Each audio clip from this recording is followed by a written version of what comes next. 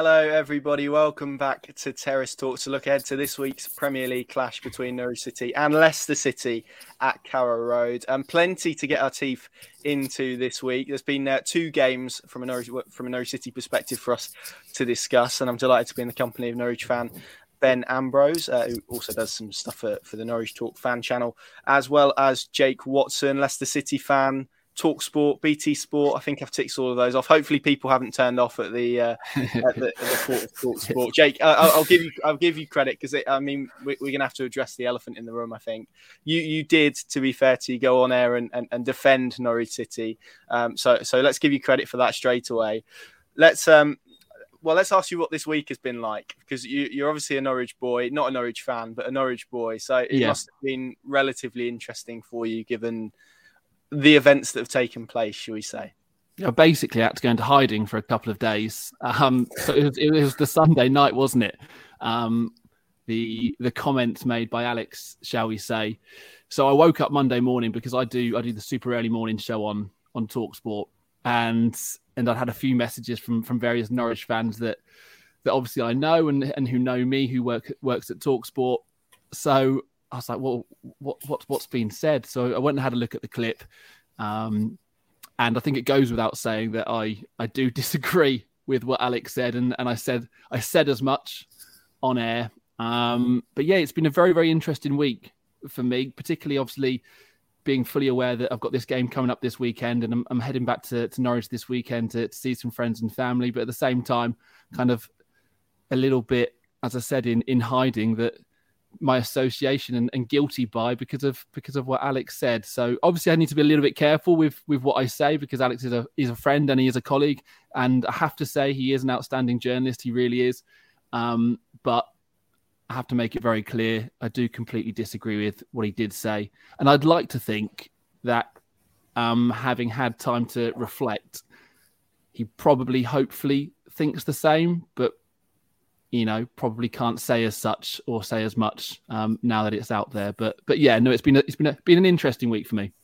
Yeah, absolutely. I might come to Ben in just a minute on this, but we won't. I don't want to grill you, so to speak. But why do you think? And this is probably a broader question. You obviously work on TalkSport. There are other national outlets as well. It's not just TalkSport that have got Norwich City wrong. There are various other sort of outlets as well. And as you stressed there, it's just Alex's opinion rather than anything else. Why do you think those outlets get Norwich City so wrong? What is it about Norwich City that those people maybe don't or fail to understand in kind of the grand picture of the Premier League? Is it the lack of narrative, I suppose? You look at Brentford, who have come up, and there's this kind of fairy tale element. I kind of compare them to maybe Blackpool when they came out sort of maybe a bit over 10 years ago. Is it kind of that element? It's boredom a little bit with Norwich yo-yoing. What do you think it is? Yeah, I mean, I think the yo-yoing thing is for some people a bit of an issue.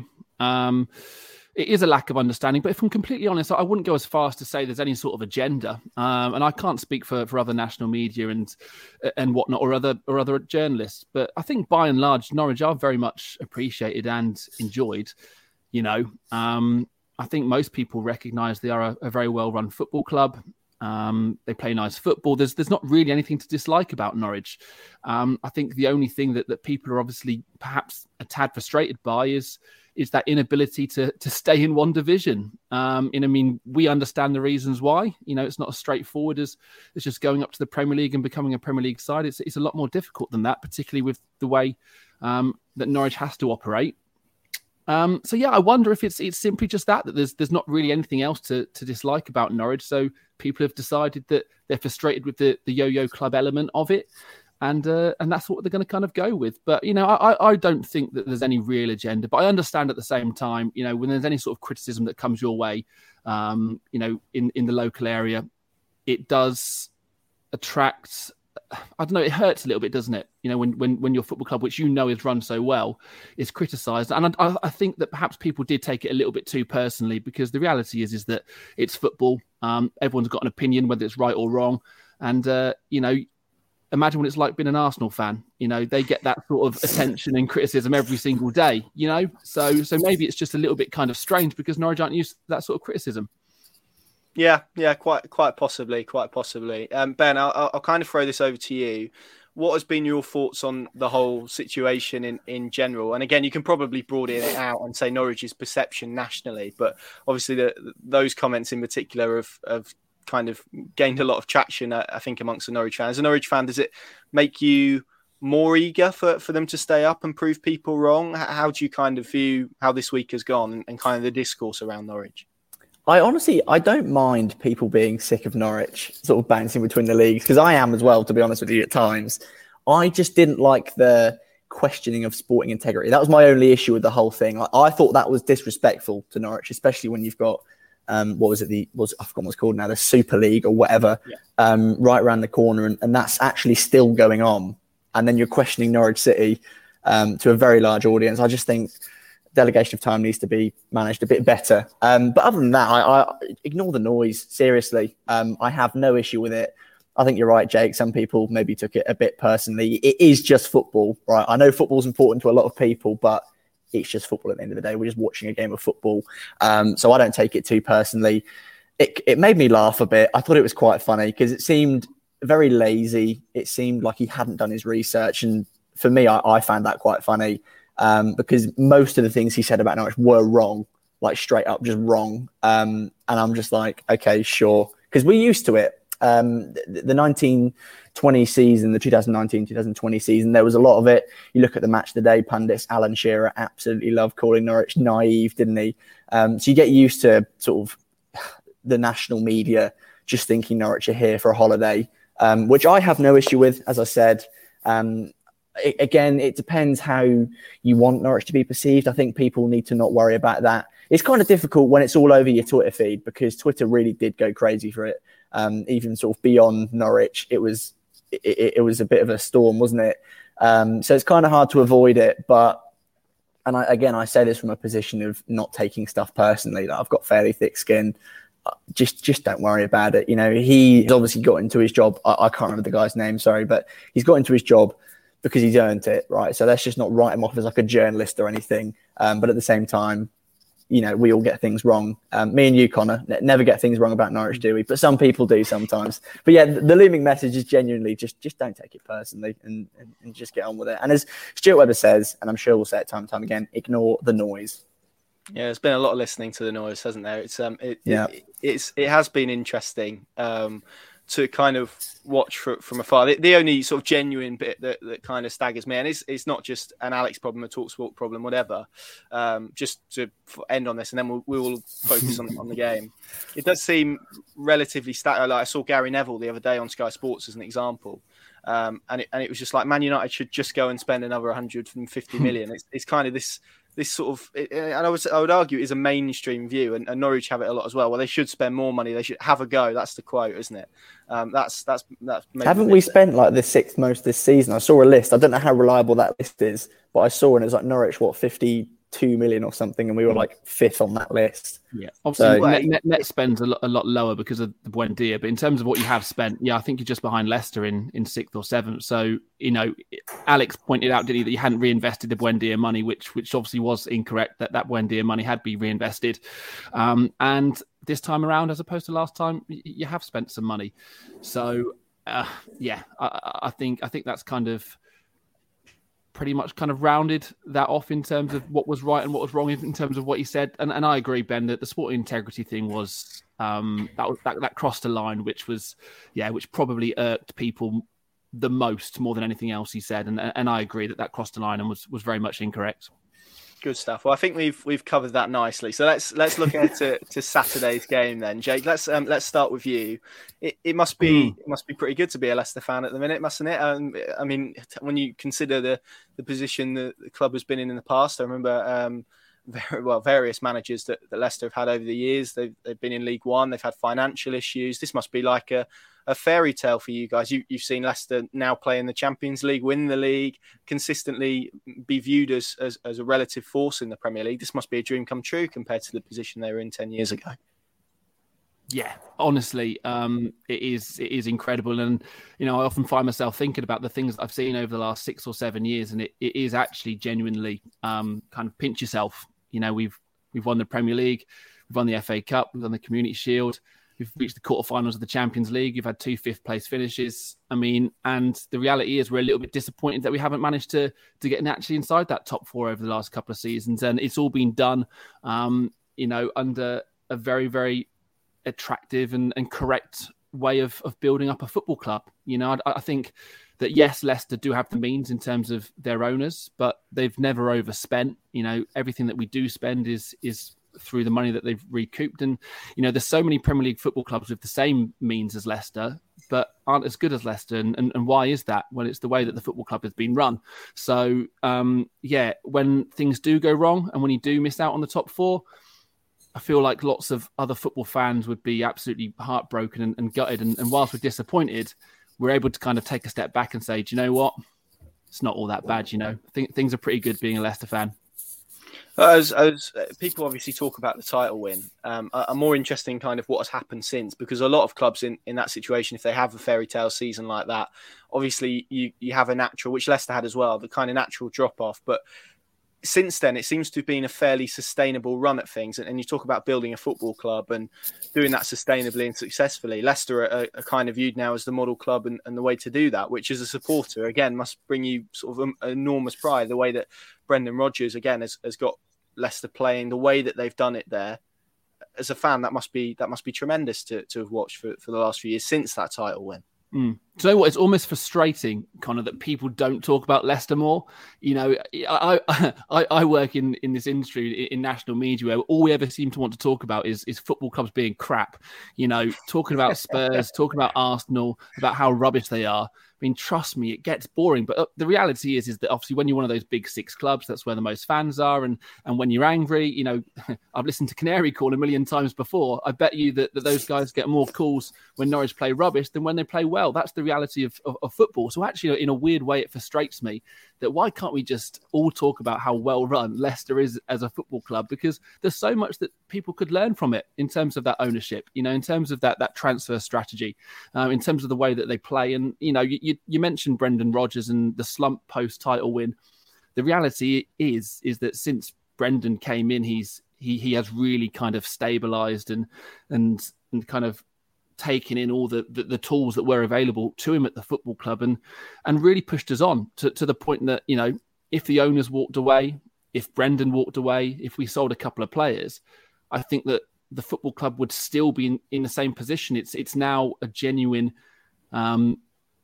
football club which can sustain the success that it's had. This isn't purely because of the money that the owners have or the way that Brendan's managed. The whole football club now and the foundations there are there for a good football club. And I could kind of wax lyrical about the way that Leicester has been run until I'm, until my cheeks ache from smiling too much. But if there's any frustration whatsoever, I just wish that more people can actually take note of what's actually happening at Leicester, because the reality is that no other football club has done it in the Premier League. I don't think ever. And it is pretty cool. It's pretty cool to be a part of. Yeah, it's a remarkable story, and there's obviously been sort of tragedies along the way as well, which maybe we'll come back to in a little bit. But Ben, I know it's kind of different levels and different parallels, but there are a lot of similarities between the way Norwich and Leicester try and do things. I mean, you mentioned the recruitment strategy, Jake. It's Norwich try and adopt a similar one, that kind of buy cheap, sell high kind of philosophy that we see clubs across England now looking to replicate. It's a very difficult strategy to build up. So given what Jake has said there and about Leicester being well run, do you kind of feel the same about Norwich, Ben, and that there are similarities between the two clubs? Yeah, I mean, we shop in different markets because I think obviously Leicester's purse is a little bit bigger.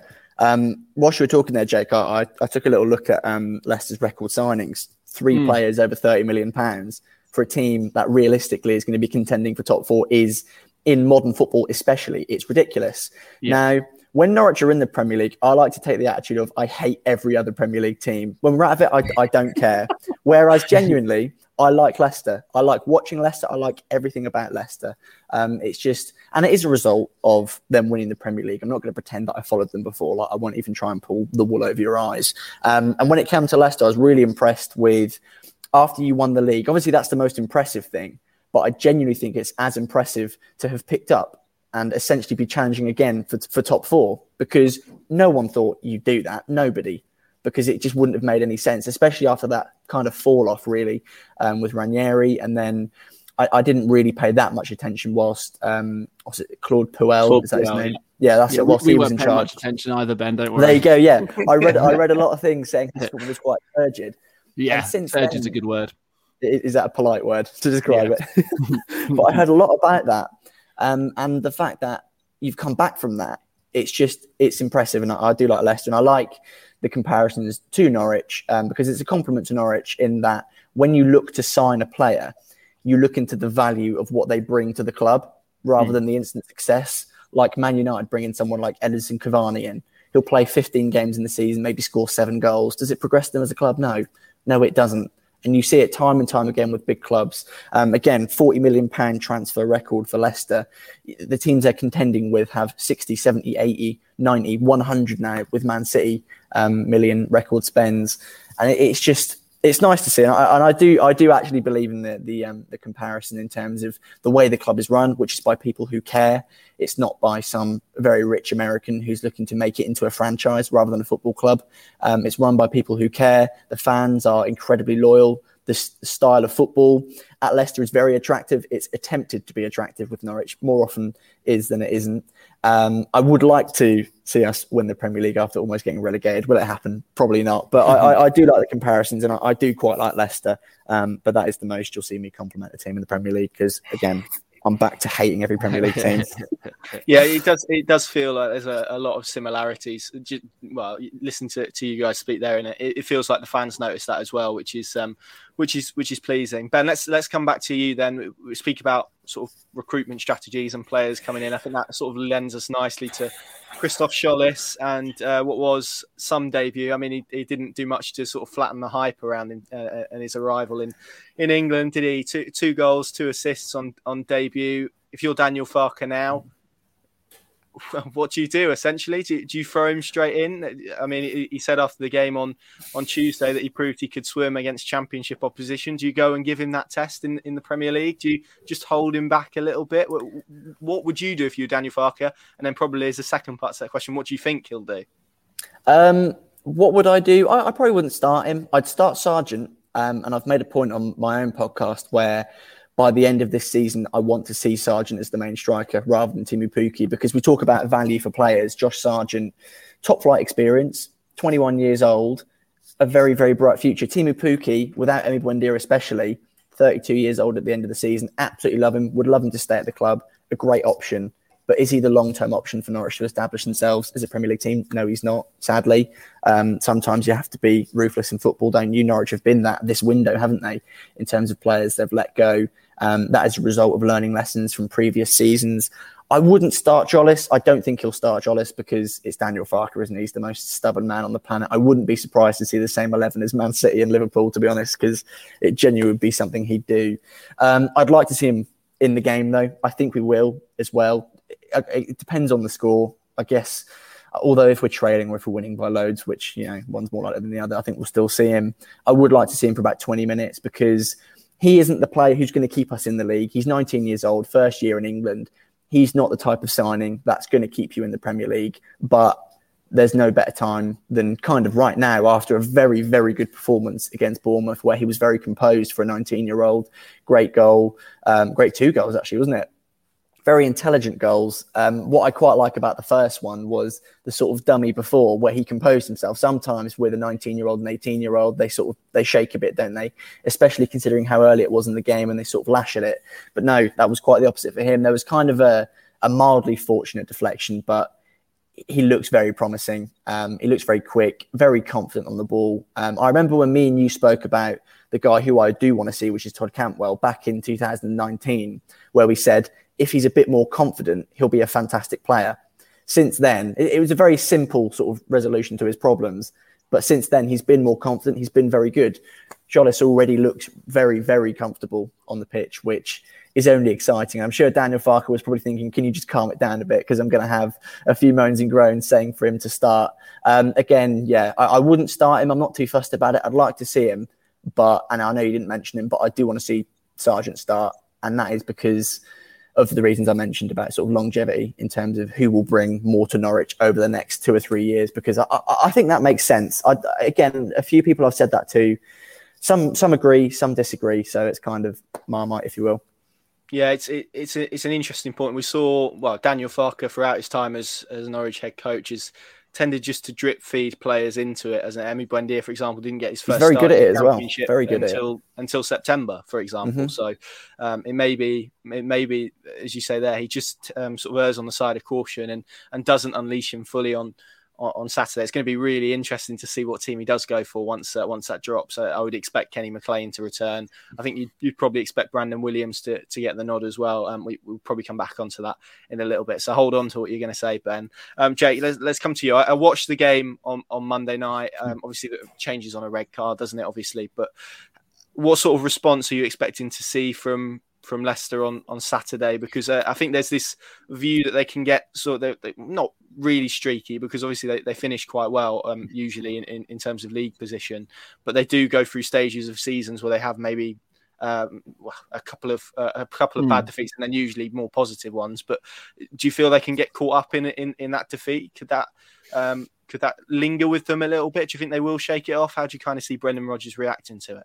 Yeah, I mean, in all honesty, I'm not too sure. Obviously, I hope it's going to be a positive reaction. I mean, Leicester tend to end seasons pretty poorly, but by and large, they tend to have every now and again throughout the course of a season just a couple of absolutely awful performances. I'm not sure why, but when Leicester play badly, they play really badly. And unfortunately, Monday was one of them. I know you talk about the red card and how it changed the game, but the reality is that before that point, Leicester, you could tell, were massively off it. They were being bullied. They were being outfought by West Ham. West Ham looked a lot more confident on the ball, a lot more quicker and sharper. I mean, it has to be stressed that Leicester are at the moment having a bit of a crisis in terms of defensive injuries again.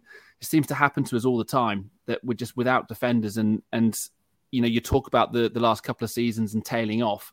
Well, both times we've been missing such vital players towards the back end of the season. This time we've started the season with no players. So for people unawares, you know, we've got no Ryan Bertrand. He's back for the weekend, but he had COVID. Johnny Evans out injured. Wesley Fofana out injured. Yannick Vestergaard injured. We've got Timothy Castagna injured. Is Vestergaard injured? How long's he out for? So again, we're hopefully he's going to be back. And then we've still got James Justin injured as well. So obviously we had Wesley Fofana as this outstanding player, and he went and broke his leg in a flipping pre-season friendly, which we were all absolutely gutted by. So he went and signed Yannick Vestergaard, and then the next day he gets injured in training. So we've just got really, really bad luck at the moment in terms of defenders, and we've got really good squad depth, but when you've got 6 injuries to defenders, it does have an impact on the way that you play. You know, if you're a central defender used to playing next to somebody else, and then you've got somebody else playing next to you, it just kind of breeds uncertainty, doesn't it? And I think you could sense that a little bit defensively at the weekend, or on Monday night, sorry. And then once the red card happened, you know, it was game over. So yeah, I'm hoping for a really positive result and response from the team on Saturday. You know, we have to be confident, we do, but as a man who looks at this fixture as one of the most important ones of the season, we tend to struggle against Norwich. We do. So I won't lie. I'm personally very nervous about it and not hugely confident, but I'm just hopeful that the players don't have those same kind of nerves and scars and damage that I've got when it comes to this fixture. Yeah, I think as bad as Norwich were 2 years ago, I think 4 of their 21 points arrived against Leicester. So that's maybe a positive point for Norwich. You mentioned the defensive injuries, and I saw Ben smiling. You certainly don't need to mention the sort of issues of defensive injuries to Norwich fans, given what they experienced 2 years ago. But it was Daniel Amati, wasn't it, at the back? I mean, on Monday. The reality is that, you know, under usual circumstances, Daniel Amati wouldn't even be in the squad, but he's started the last 2 Premier League games, and whilst at best he's okay, I kind of got a bit of a soft spot for him. But as a footballer, he's a long way off the rest of, you know, he's a million miles off Johnny Evans and Wesley Fofana. You know, let's be brutally honest. But we are hopeful that Ryan Bertrand is back, and also hopefully Yannick Vestergaard as well. So if those 2 are there, and Timothy Castagna, if those guys are there, then we'll have a strong back line. We're just kind of hopeful that they've been managed to be patched up and be match fit in time for Saturday, really. Absolutely. A man who does have a lot of talent, James Maddison, where is he at in his Leicester career at the moment? He's obviously had some links to Arsenal this summer to contend with. I think he's been linked with Manchester United before in the past. He's obviously been involved in some England setups, but yet to really break through there. Where is he kind of at in his kind of Leicester journey at the moment? He's stagnated, if I'm brutally honest. Last season, he went through a spell of being absolutely brilliant, scoring lots of goals, lots of assists, and I think he reached double figures for both, which is no small feat, is it, for a Premier League player and playing in Europe as well. He was absolutely flying. Then he got injured, and then following that injury, when he got back the back end of last season, couldn't get fit, couldn't find any form, to the extent that he didn't even start in the FA Cup final. Now, we've had a summer of links to Arsenal, and I think, or I'm led to believe, that Leicester would have done a deal if Arsenal would have stumped up the cash, because I think they're quite concerned about his long-term injury issues. I think he's got a problem with his hip, which they can't seem to kind of get right. And I think Leicester would have done a deal at £60 million, but Arsenal just didn't have the cash. He's played the last 2 games, and he's been very average at best. He's just unable to get into the game. And I would say that's been a bit of a theme throughout his Leicester career, that whilst overall he has been a success, no question, in each one of his 3 seasons, he's never managed to piece together a consistent season. He goes through really good spells and really good and really bad ones. And and also of my knowledge of this fixture, because of his relationship with Norwich, he's never played well in this fixture either. And you'd like to think that he'd want to go back to Norwich and put on a show. But each time it kind of feels like he's a little bit too nice, because he's seeing all his friends again, and he's on the pitch afterwards clapping all the fans after not playing particularly well or after not winning the game. So I'm hoping that Maddison plays, and he plays well, and he kind of puts on a show for the Norwich fans. But I've just got this inkling that A, he's not in form, and B, going on previous games, that he doesn't seem to play particularly well against Norwich. Yeah, I remember there was a moment at the King Power in the 1-1 draw. 1-1, Alex Tettey challenged him, left a bit on him, and Maddison sort of shot back up and then realised it was Alex Tettey, and then all the kind of angst of that situation was gone. Yeah, so I guess from his perspective, it probably is a little bit difficult to deal with. Probably easier when you're playing against a club that you didn't have a particularly good time at, I would imagine, in terms of motivation and stuff like that. Ben, we've kind of alluded to changes. It was don't want to dwell on Man City too much. It was a very disappointing performance. Obviously, the result was not particularly great as well. Lots of people looked at it, -8 goal difference from playing Liverpool and Manchester City as well. Is this a starting point for Norwich City now? Does their season start here? Can you say that? Do they need that international break, especially given the disjointed nature of pre-season? How do you view it as a supporter? Great question. Christ. Does Norwich's season start here? I guess, kind of. I kind of had it down in the books as after Arsenal it starts, or against Arsenal, really. But I was feeling a little bit positive before this game, because we do tend to play quite well against Leicester. I know in the season you won the Premier League, we actually played quite well in both of those games. So that was kind of the cause for a little bit of optimism. I wasn't really aware of the injury situation. All I knew was that Fofana got injured and you signed Vestergaard, so I didn't know he was injured. So I'm a bit more hopeful now.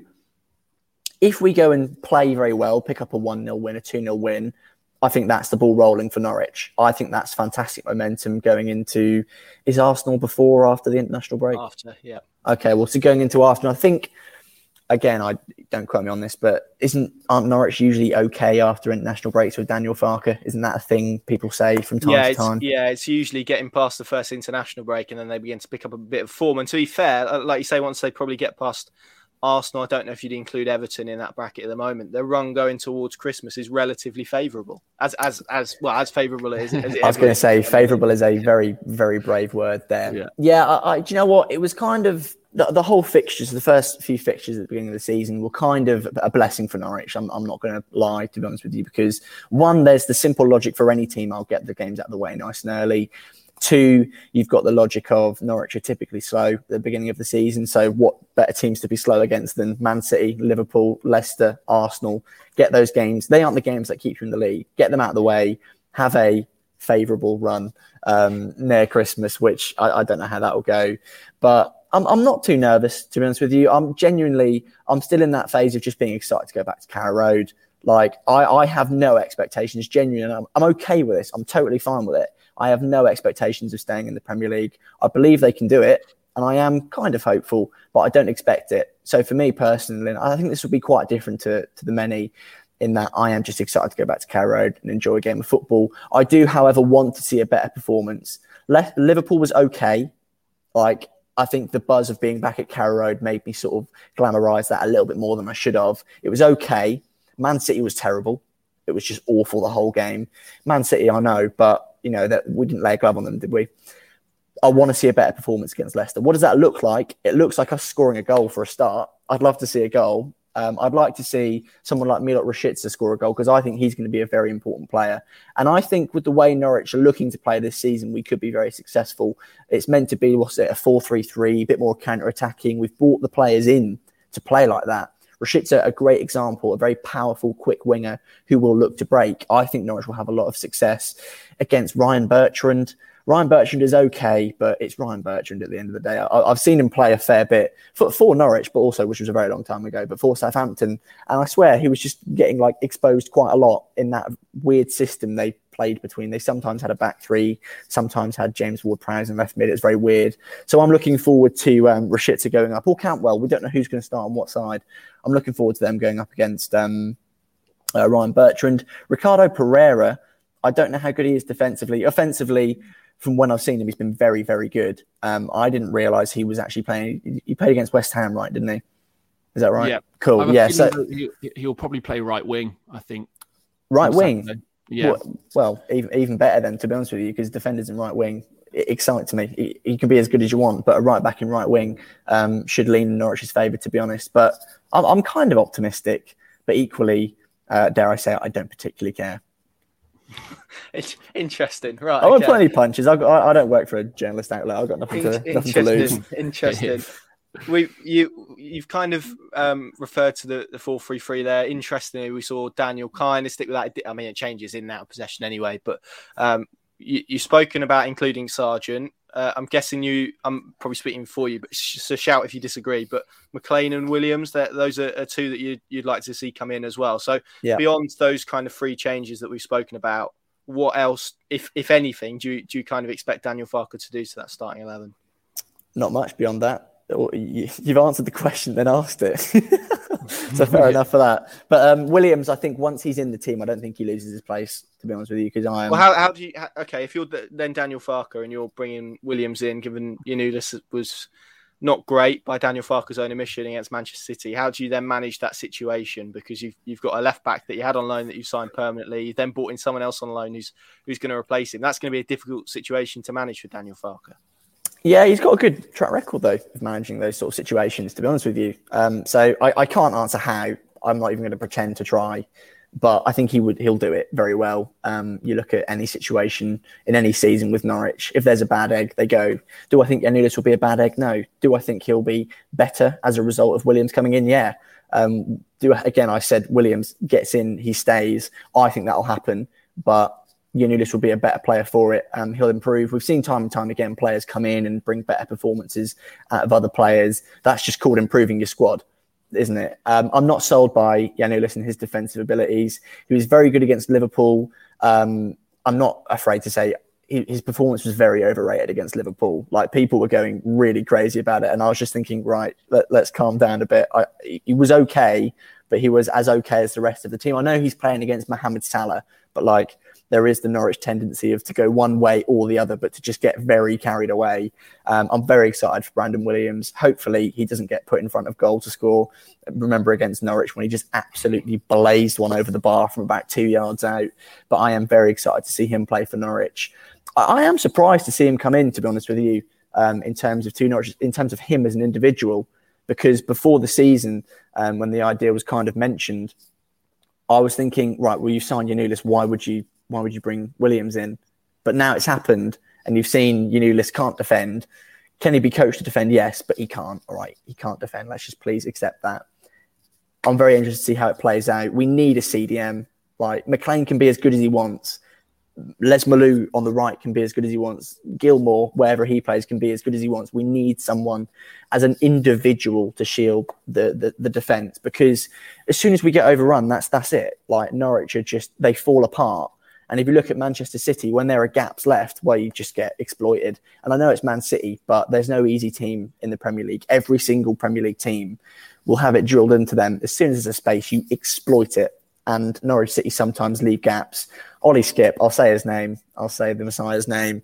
We really miss him. Obviously, this morning, Carvalho was linked. I know very little about him. I know he was promising like 6 years ago, and he went to Porto, then Betis or whatever. But that sort of player, absolutely, I think Norwich should be going for. Who's the other guy? Matthias Norman? Matthias Norman, yeah. Another player who I don't know much about, but in terms of the build, someone who's physical, someone who, by the stats, seems comfortable passing the ball, but their job is to defend. That's what we need. Does that fit into a system where you're trying to play counter-attacking football? That depends on the personnel you bring in. Ollie Skip would have been absolutely perfect for it. Will Carvalho, will Norman be quick enough on the ball to get it out and allow Norwich to play the way they want to play? We don't know, but that is imperative, more so than a centre-back, in my opinion, because the centre-back won't really change the system, whereas when you bring in a CDM whose job it is to defend, you then get more out of Les Malou, you get more out of Gilmore, you get more out of McLean, you get more out of Lucas Rupp, anyone. That player could be here. That could be Jacob Sorensen. He was very good against Bournemouth. Apparently he looked very comfortable. And the thing is with Sorensen as well, and I'll give credit to Billy Dunthorne here, he always says that he never looks like overwhelmed on the ball, which is such an important characteristic for a footballer, especially in a team that are going to be facing a team any team really in the Premier League that are going to be very high press against Norwich. No one will sit back against Norwich. That won't happen. So that's kind of the characteristic I'm looking at for a player who might be coming in. So yeah, that's kind of, that's enough waffle for you. I've been talking for ages there. I do apologise. It's all good. Jake, I'll ask you finally before we get on to how you see this game going about Jamie Vardy. He's obviously not getting any younger. He's Ben spoke about kind of Timu Pukki earlier, and maybe then you begin to look at kind of succession planning. Where are Leicester in terms of Jamie Vardy? Because he's obviously been talismanic for pretty much half a decade, maybe even a bit longer than that now. Leicester City legend, undoubtedly. We've seen Daka come in, haven't we? Is this kind of with a view to Jamie Vardy? I don't want to say getting on a bit, but that's kind of what I mean, essentially. Yeah, I mean, yes and no. I think you have to start all Jamie Vardy conversations with just reminding everybody that this guy is a freak of nature. So write him off at your peril. So last season was a little bit of a strange one. He went on his longest ever barren run, and he wasn't playing particularly well. He looked like he was lacking a bit of confidence, but also, I think people forgot that he had surgery in the middle of the season, and we had to basically rush him back because we didn't have any other striker available. And also, this guy loves playing in front of football fans, and I think he missed that more than anyone else. He really, really did. So Patson Daka was signed. We saw the incredible form of Kelechi Iheanacho the back end of last season when they changed the system and played two up front. And now Leicester have genuine options up front as opposed to, having to play Jamie Vardy in every single game. And, he's 35 years old now. And as ridiculous as he is, it'd be nice not to have to play him in every single game. So we now have the option of playing a 3-5-2, which should be Vardy and Iheanacho. At the moment, we can't play that formation because all our defenders are injured. But yeah, Patson Daka looks like the long-term plan. And we've seen a little bit of him in pre-season and in the Community Shield, and he looks great. Obviously, time will tell how well he does develop, and adapting to the Premier League and scoring goals in the Premier League, as we all know, is probably the hardest thing to do. So the jury is of course still out on Patson Daka, but he does look exciting. But I have to say, in the game against Wolves, first game of the season, Jamie Vardy was man of the match, and he was the best player on the football pitch. He was absolutely incredible. So I think he's back to his best. I think he's fit. I think he's revitalised. I think he's loving playing back in front of fans again. So I'm really, really confident that not only will he be Leicester's main striker this season and no doubt get close to 20 goals again, which would put him, by the way, in the top 12 highest goal scorers in Premier League history. I think he's got another couple of seasons in him. I really do. I think he looks as good as ever on the basis of that Wolves game anyway. Oh, it's an incredible story, isn't it, about Jamie Vardy? Mind-blowing. Yeah, part of me is really looking forward to that foot race between him and Grant Hanley on Saturday. Grant Hanley rapid Jamie Vardy even more so. So that's going to be interesting. Jay, let's come to you first. Then, are you going to be at Carrow Road in the away end? I presume. I'm heading up to the Fine City tomorrow after work, and I am in the away end. So I've already had a chat with Chris and Jack Reeve because I know exactly where they sit. So I've told them we're going to be exchanging some hand gestures throughout the course of the 90 minutes, but we are going for a beer afterwards. So yeah, all good. No, I'm very much looking forward to coming back for the weekend. Good man. So how do you see this one going as a Leicester fan coming down to Carrow Road? Are you optimistic, positive? How are you kind of feeling ahead of it? And of course, finally, how do you see it going in terms of a score prediction? Yeah, and I know this is probably a strange thing to say as a Leicester fan who are aiming for the top four and the FA Cup holders, but I'm not particularly confident. I'm not sure if that's just because it's me and this game means a lot to me. Norwich are my second team, but when Leicester play Norwich, I want Leicester to win more than any other game. It's a really strange emotion that I have to kind of go through when Leicester play Norwich. So I'm not particularly confident, off the back of that defeat against West Ham, and because I know our record against Norwich isn't hugely positive. So I expect a very, very tight game, and I'm expecting Norwich to be, bucket loads better than what they were against Man City and Liverpool. So I don't think there'll be any more than a goal in it. But I can't come on here and predict anything other than a Leicester win. So I'm going to go 2-1 Leicester. But yeah, not particularly comfortable afternoon. Well, if that does come to pass, Ben, at least Norwich City will have scored a goal, right? That'll do me. So yeah. Let's close with you then, Ben. How do you see this game going from a Norwich City perspective? I'm hoping that you're going to predict a Norwich win, but you may disappoint me. I think we'll play a lot better. I think I'll be satisfied by the end of the game in terms of performance levels. As we approach match day, right now I'm not that confident of a win, but I know by Friday and then Saturday I will be. So I'll think ahead and I'll say 2-0 Norwich. Cheeky little clean sheet for Norwich. Josh Sargent off the bench. Rashica for the first and the 5th minute. Sargent to wrap it up in the 97th. I just want to have a good time, all right? Like, Liverpool was fun for 10 minutes, right? Yeah. When you were back and the crowd was rocking. And then they scored. And they scored again. And then they scored again. Whereas this time around, I think Norwich will do better. But I just want to enjoy it, to be honest with you, which isn't very useful for you, I know, Southwell, because this is like, you want some opinion on football. But I just want to enjoy myself. And I do think Norwich will win it. 2-0. Yeah, that's the bet I'm going for. I want to ask you what you're expecting to happen for there to be 7 minutes of added time. Someone gets another Leicester player getting injured. Madison stretched it off. Cheers, mate.